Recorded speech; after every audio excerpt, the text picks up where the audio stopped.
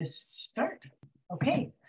Hi, everyone. I'm Monica. I'm a compulsive overeater. Oh, there's a recording note that's not disappearing. Hi. Sorry. Get distracted. Grateful to be here. And just need to kind of acknowledge I'm a little bit nervous. But that's okay. Yeah, I'm really grateful to be here. I am in Santa Cruz, and we never had a Century meeting when I came into the rooms. And I just, Zoom is an amazing thing that I can go to a meeting anywhere in the world, and that a tribe that I'm a part. I have lost 200 pounds since I came in the room, and just to have a place where someone understands what it's like to be in a body that's morbidly obese, and coming, getting into recover that way. So I'm just grateful to be here tonight. And so qualifying what it was like. I did come into the rooms about 10 and a half years ago, which blows my mind every time I say that, because I couldn't stop eating for 10 minutes, let alone doing something one day at a time with the grace of God for 10 and a half years. But before I came in the rooms, I was about 200 pounds heavier than I am now, and I'm just 4'11", so 350 pounds. I mean, not only was I morbidly obese, I had come to a place of I wasn't mobile. I was shut in a lot of my life. And so that's how I entered the rooms. But how I got there, when I was little, I got really good at becoming who I thought people wanted me to be, and to really let the world think that I was doing okay. And the truth was, I wasn't okay a lot of my childhood.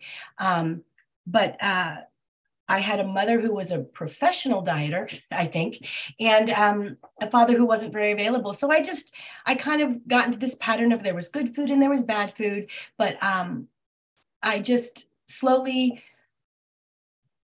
kind of crossed up, I'm doing okay, I'm doing really well, and that was important to my family. Just show up and look like you've got it all together. So that was, what I could say a lot about my upbringing, but it really was that I needed the world to think I was okay.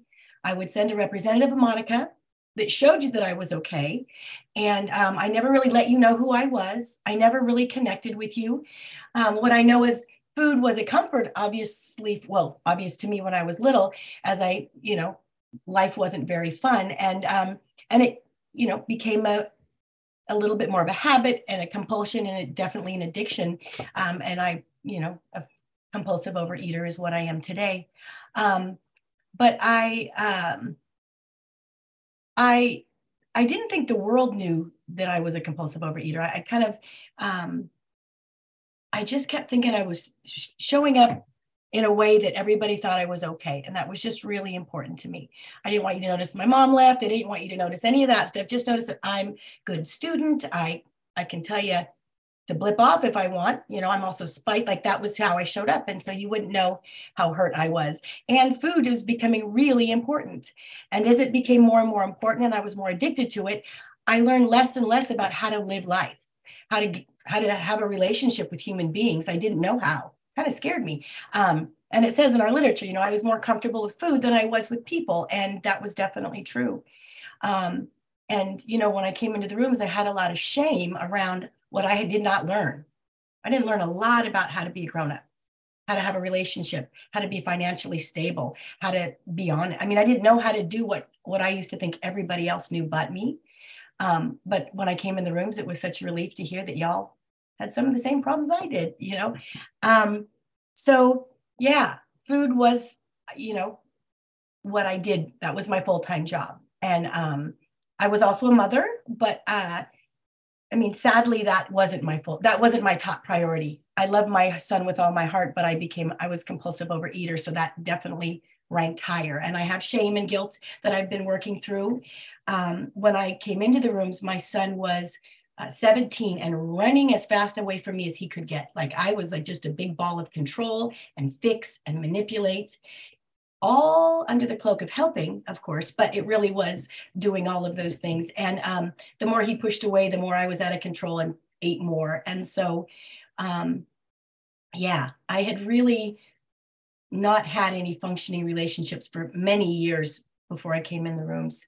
Um, my body was giving out. I had kind of come to the place, as it says in the literature, that I wasn't actively planning to commit suicide, but I had really come to a place like, there are no diets that work for me anymore. I've tried them all. I'm just morally broken. I cannot do it. I had my family saying, just suck it up, Monica. Can't you adjust? And I couldn't. I'd beg myself, put the food down. And I just couldn't do it. It wasn't even a pleasure anymore. I had to do it. Compulsive eating was what I had to do. And I didn't know that it could be anything different. A craving was a command back then. I couldn't separate that impulse from the action. There was no separation. And it took me coming into the rooms to realize that, and to start to do it differently, find it differently. So yeah, the way I came into the rooms, I had 3 friends, and we were going to find, I don't know what I was even thinking, a diet that worked. I pulled the OA stick. There's God right there for you. We had a few places we were going to check out. I pulled the OA stick, not a real one. So I said I would go check out a few meetings. And I remember crying to them the night before saying, I just need some hope, guys. I got no hope. My sleep apnea had me really clinically depressed. I just hurt all over. My kid didn't even want to talk to me. I didn't go anywhere. I was afraid to do anything. And I sat in my car at the parking lot of the OA meeting. And I said, if everybody here is fat, they don't have the answer. And if everybody here is thin, they're not sick. So it was really set up to fail. I was ready for them to fail. And, but again, God came in, and I sat there for a while and I watched people, and I said, just go in. And I can't tell you exactly the words I heard, but what I know in my heart now is it was hope. And I heard someone say that hope for them stood for hold on, pain ends. And I heard that and I was like, that's what I need. I'm not at a hold on place. Like, I don't think this is going to end, but I just listened. You all ate like I ate. You even wrote it in the book about what I did with food, the things I never told anybody. And you weren't doing it one day at a time, just one day at a time. And you were crazy like I was crazy. And your family was running from you like mine was. And today you could smile, you could laugh.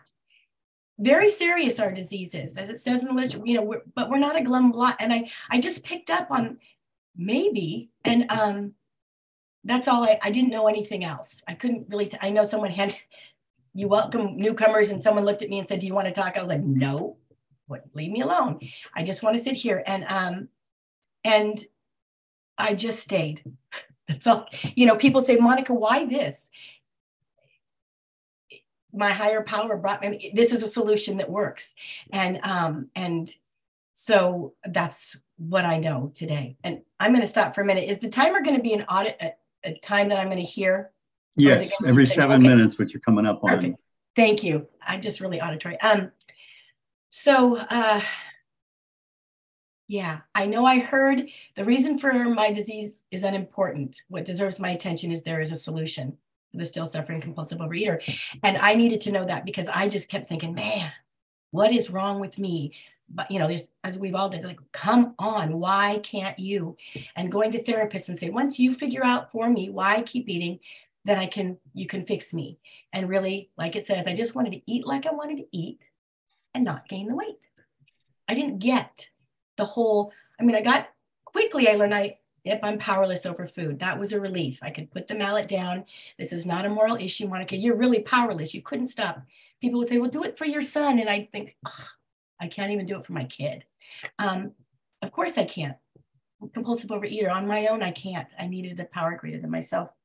But that unmanageable piece I didn't quite get right away.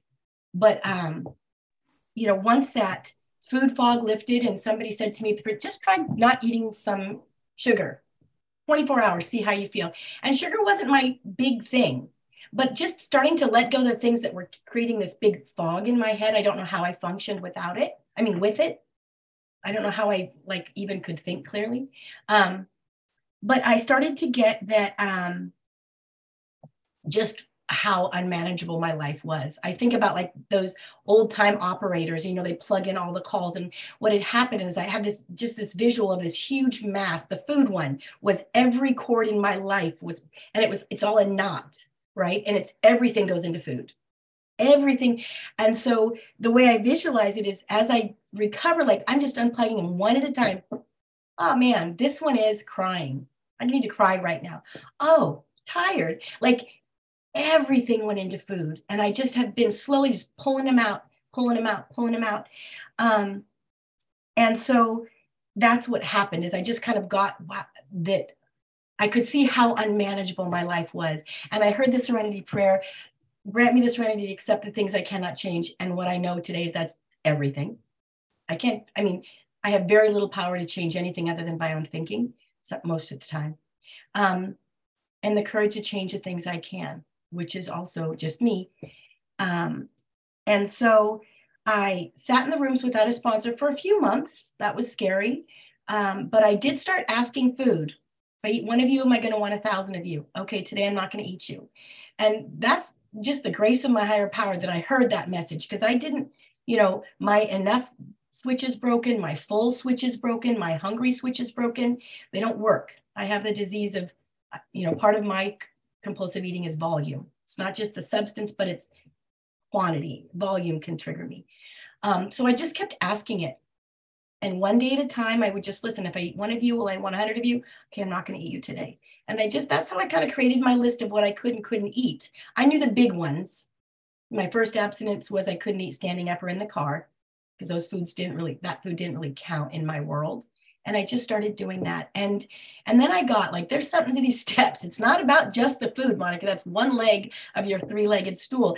There's 2 other legs. I kept hearing that. I'm like, I kept trying to balance on that one, but I got that. You can't do it. It's exhausting. I did try that for 40 years, but it doesn't work. And so I asked someone to be my sponsor, someone who wasn't going to hold me accountable. Hey, Monica, did you do your step work? Yeah. You want to talk about it? Nah, I'm fine. And that didn't work for Monica at all. I'd say, if I have a problem, I'm going to tell her about it after I fix it. So she's going to be really proud of me that I fixed the problem. And so I got to get a different sponsor that was more a connection, how I wanted to be able to talk to that person more often, tell them my food, work and read together. Like I needed that accountability piece. And I've had that same sponsor now for about almost 10 years. It's just been a process of really, first working time I worked the steps, really getting, I really thought that there was nothing, when I say I'm going to be writing lists of people I owe an amends, I've only ever been really nice. Like I'm a people pleaser, and like just all the things that these steps have brought to my attention, like, wow, I have a side of the street. Because in my world before, the world was my street. Like your streets were my streets, and I was going to help you clean them up. And through the guidance of my sponsor working the steps, I really got to see that, I have a side of the street. It's right here. It's mine. And I have a part in what is causing havoc in my life, working that 4th step and sharing it with someone and saying things that I don't like to say about myself. Like, I'm going to tell you that I want my kid to go to school because if he doesn't, it makes me look bad. I happen to teach, and like those ugly words that I can't, like that part of me is like, I just said that out loud again. But like, that was my truth. Like, but I learned to be honest with another human being and to be human and to kind of show up in that way and to let people show up to me in that way.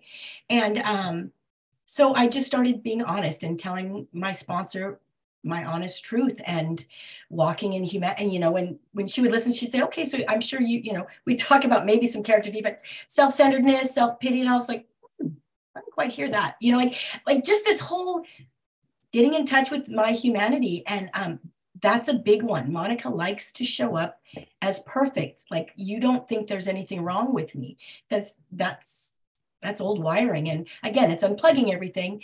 But what I can say is what happened. What I slowly started to get in a relationship with my son, which I did not anticipate this. I came into the rooms to get thin.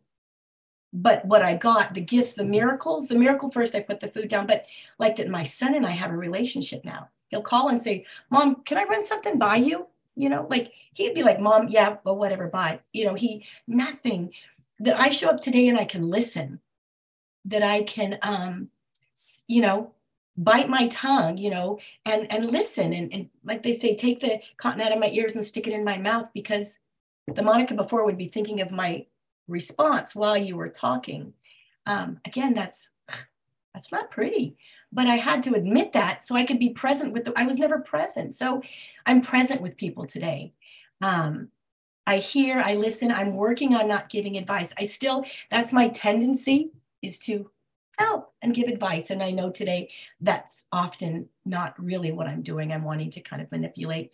Fixing feeds a place in me that's not a healthy place. So just being aware. I had this dog, may he rest in peace, Barkley, and I would take him for walks. And I lived by the beach, and I'd take him there and he'd walk with me. And I would know that when he put his ears back, he was off the leash, he was going to run. He was not going to listen to me anymore. And I'd be, ugh, because I just see it click and he'd run. And I say that that's kind of what I learned. And what I am learning is I've got to keep my ears up, because when I click my ears back, I'm not listening to anybody. I'm not, especially not my higher power. It's Monica's will. And I always think of him, and I think, oh, look where your ears are, Monica. You are not listening right now. And Monica, it's 14 minutes, a little over. Thank you. Yeah, you know, I started noticing seasons. I'm a teacher of little people. I never noticed the seasons. I never noticed that things changed and birds are singing more in some seasons, and colors and temperatures, like embarrassing maybe for me, but like, wow. And what a joy now to have the monarchs coming to they've been here the whole time, but I see them now. Like it's gratitude. I can't even say it enough times. I used to think that I got the worst class every year. Why these kids, man, they're so hard. Why do they give me all these kids? They're so hard. And they're all out to get me. And don't you know, since I got in recovery, well, now they're giving me the good kids. You know, like it's just about me, how I can look to like, that's my prayer. I have lots of prayers I say in the morning, and one of them is just help me to look to the light. If you see my my video, oh, it's not going to show it. Sorry, it's a big sunflower looking like it's up, and that's my reminder to look for the light, because I can find the dark. I'm good at that. To look for the light in the day, and today that's what I do to the best of my ability. You know, I wake up in the morning, and quieting my mind is not easy. I have a very kind of ADD diagnosed mind. And so I had judgment about what meditation might look like or sound like. And I found a way that I can quiet and still my brain and bring myself back to quiet. I say many prayers. I like to change some of the things I read in the literature, especially the For Today, to suit what, like, there's a part of it for today. I bless you, I love you, and I release you to the higher power that dwells within you. I say that one a lot, specifically to my family. Like I just have to like pry my little hands off of it again. I bless you and I release you. Or, you know, I surrender things to God with the absolute confidence that solutions are on the way. Like I just say lots of prayers in the morning to kind of get me in that place to remember that I have a higher power. And how am I going to take that higher power in the car, to my class, to the grocery store, into traffic? How am I going to take, you know, a friend in programs, she says at the beginning of the day, cover me, I'm going in. Like, okay, God, you know, cover me, I'm going in, and I'm going to need some coverage. And so my work is to do that. In the morning, I often, if there's something, a fear, because I am a fear-based mammal, I've decided that there's somebody in the rooms who says that, and I believe that's me too. But I decorated, I made a little God box, and I put my fears in there in the morning. That was something I heard in the rooms, and it helps me a lot. You know, what I've learned in this program is just because things are out of my control does not mean they're out of control. And that has been a huge gift. Like, okay, God, and God, my higher power hears. I just want to make sure you realize I'm putting it, you know, like I have to remind my God. And then I go through some acceptance. I just, things that are on my mind, because 417 from the big book is a big part of my daily life. Like acceptance is the answer. Some person, place, or thing I'm not accepting is exactly the way it needs to be. So I just go through, I accept you, I accept you, I accept that as it being exactly as it needs to be right now. And that helps. I send my food to my sponsor.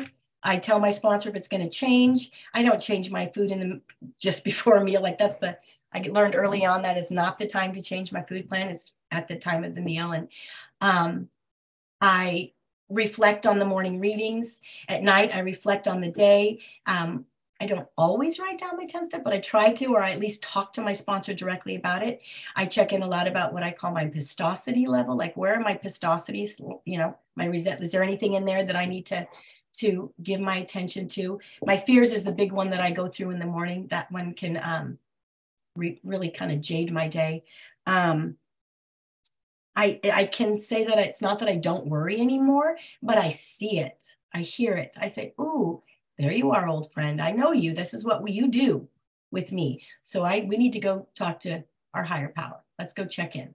And when I can remember with absolute confidence that solutions are on the way, God's going to give me my next right step.